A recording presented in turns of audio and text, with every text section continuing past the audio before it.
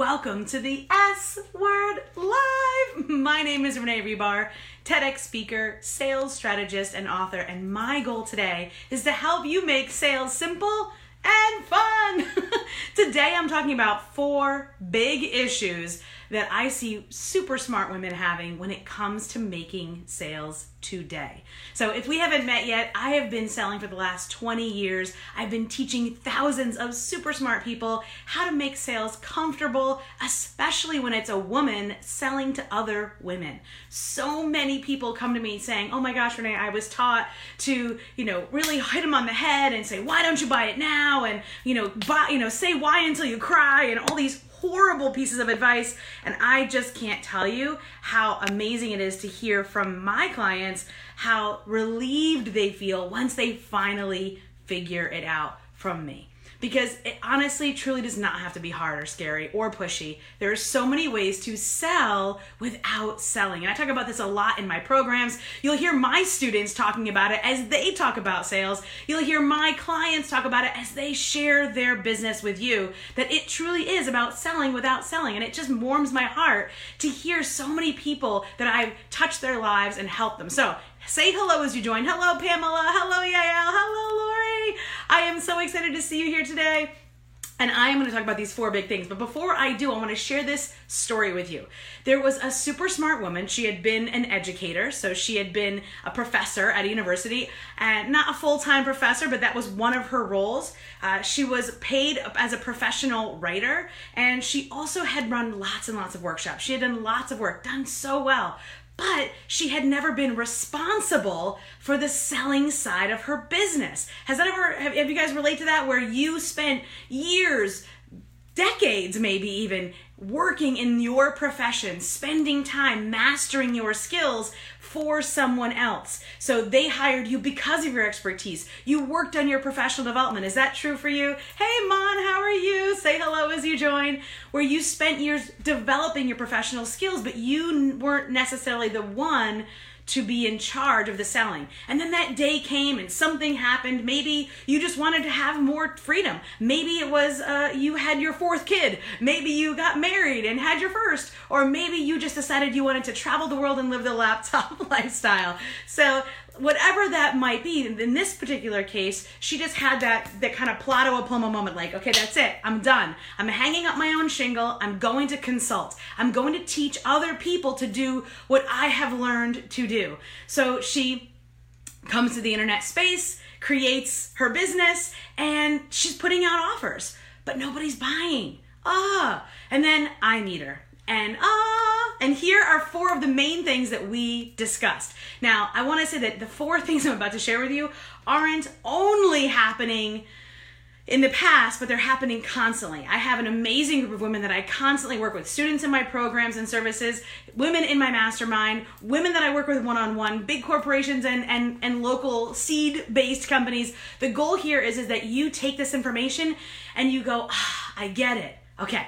So first one, let me know first of all, if you have professional experience and now you're hanging up your own shingle and now is your time. So as you tell me that, I'm going to go into the first one. The first thing is this: most people suck, let's say, at asking questions. Think about it. Not only us, but our clients or our prospective clients. So because number 1, people suck at asking questions, they don't know how to ask what they actually need to know. So they might come at us asking, well, what about this? And it feels like, well, that's a dumb question. Why would they ask me that? It's because they're not good at asking questions. And ultimately, many of the women that I begin to work with aren't good at it either. But they've had inquiries. They've had, in essence, I hate the word, but like leads come in. Because when you say someone is a lead, you all of a sudden kind of depersonalize it. And selling is very personal, especially when you're a woman selling to other women. It's very personal. It's not transaction, unless you're totally at arm's length and it's all digital. But most of the women I work with are working for one-on-one with women, or they're doing done-for-you services. So that being said, the number 1 thing is people suck at asking questions. So when they get a question and it seems off color, off base, they're like, well, why are they asking me that? And then they blow them off. Allow them the space, help them ask the questions, shepherd them through the question asking process. So if you've ever experienced that where someone came at you and asked a crazy off the wall question, you're like, where'd that question come from? And then you almost felt like, oh geez, I don't want to talk to that person. They're asking crazy questions. Know this. They probably just suck at asking questions. And so how do you combat that? Well, that's something that obviously I deal with in my with all my client work. But the real the true answer is to, the overarching answer is to think about it. Think about what is the best way that I can possibly guide this person? What are the questions I need to ask them to pull out the actual questions that they need to ask me so that we can decide together if working together in some capacity is the next best step. So let me know. Number one, have you ever had anybody ask you a question that you were like, what? And you couldn't figure out why they were asking you such a crazy question? Let me know. I'm in the comments here. I've got my handy dandy technology here today. The second thing that people always, oh my gosh, this one, I had this one written down, is when I work with smart women, oftentimes they start making decisions for their clients or potential clients before they actually ask. So this really builds on the second one, but it happens so often I had to put it in here. So what I mean by that is if someone I'm working with says, well, I don't think she has the money, or I don't think that this is right for her, or I don't think this is necessarily the next best step for her, my question to them is always, okay, well, what is the next best step? What is the next step for them? How much is their budget? And they're like, well, I don't know. Well, that means we need more discovery. So hey, Tracy, hey, Pamela, hey, Farah, say hello, Verena. So as you're joining me live, thank you for joining me. You can always ask your sales questions below as well. I am checking these comments throughout the rest of the day. So that being said, when someone comes to you and they are getting a preconceived notion from you, that's not fair to them. So oftentimes as women who are selling to other women, our professional services, whether it be copywriting services, social media management services, writing services, agency services, Facebook ad services, marketing services, all the different women that I work with in the different industries that I have, they oftentimes project what they believe is happening onto the person before they've actually asked them. So what I always say is if someone is asking you for a proposal, but you're struggling to answer what the proposal would be, it's because we haven't asked the right questions. We haven't done enough discovery yet. Let me give you an analogy. So if you went into the doctor and you were like, oh, my doc, my shoulder's really hurting me. Oh my gosh. And they were like, oh, it's this. Here you go. Try that. Wouldn't you feel like, don't you want to check it out? Do an x-ray, an MRI, take blood work. Don't you want to do some deeper dive work before you just zip diddy doo dah, give me an answer? Right. So that's what I'm encouraging you to do is play that role of the doctor and don't just assume that the person that you're talking to has a specific need. Don't assume that they have a specific budget. You have to ask. So that builds off the first one. And the second one is don't make decisions for your customers or potential customers or clients or potential clients. Ask them questions. Hello, Farah says, oh my gosh, making decisions for people without asking. Yes, exactly. Tracy says, wow, never thought about it like that. Thank you. Yes, Tracy, it happens to the smartest people. Okay, here's number 3. Oh, and this one comes up all the time. Too fast, too soon. So when I start to work with a woman, usually she's super excited. She wants to get good at sales. She's ready. And so I teach her the basics or she takes one of my courses or programs and she's like, all right, yeah. And then she goes out there, but she goes too fast, too soon. So she skips all the pieces of the puzzle that were there in the first place. What makes women so great at sales? Because this is right. When I ran sales teams, when I had my own sales agency, the best salespeople that I have ever worked with were introverted women. Because once they learn the skills and strategies, wow, they are so good at tuning in and asking questions, at connecting one-on-one. It's a very personal process selling. So those people were so good at that. So, and not that I want to put anybody in a bucket, but truly the best. So they don't go too fast too soon. So what do I mean by that? Going too fast too soon, being like, hi, how are you? Here you go. No. So once they learn the strategies and techniques and the sales scripts, they just want to blast it out to everyone. The bottom line is this: selling is a process. No one will care what you have, even if it's the best, juiciest, exciting bricks of gold, literally. And if they don't know who you are or believe in who you are or believe that you have the actual authority to give them this answer. So on the internet, we talk about know, like, and trust, right? So there was an example that my sales manager gave us back in the day. My goodness, back in the mid-90s, we were working in Midtown Manhattan. That was where the office was, 39th Street between 5th and 6th. And he was like, it doesn't matter what territory you're in. It doesn't matter what campaign you're on.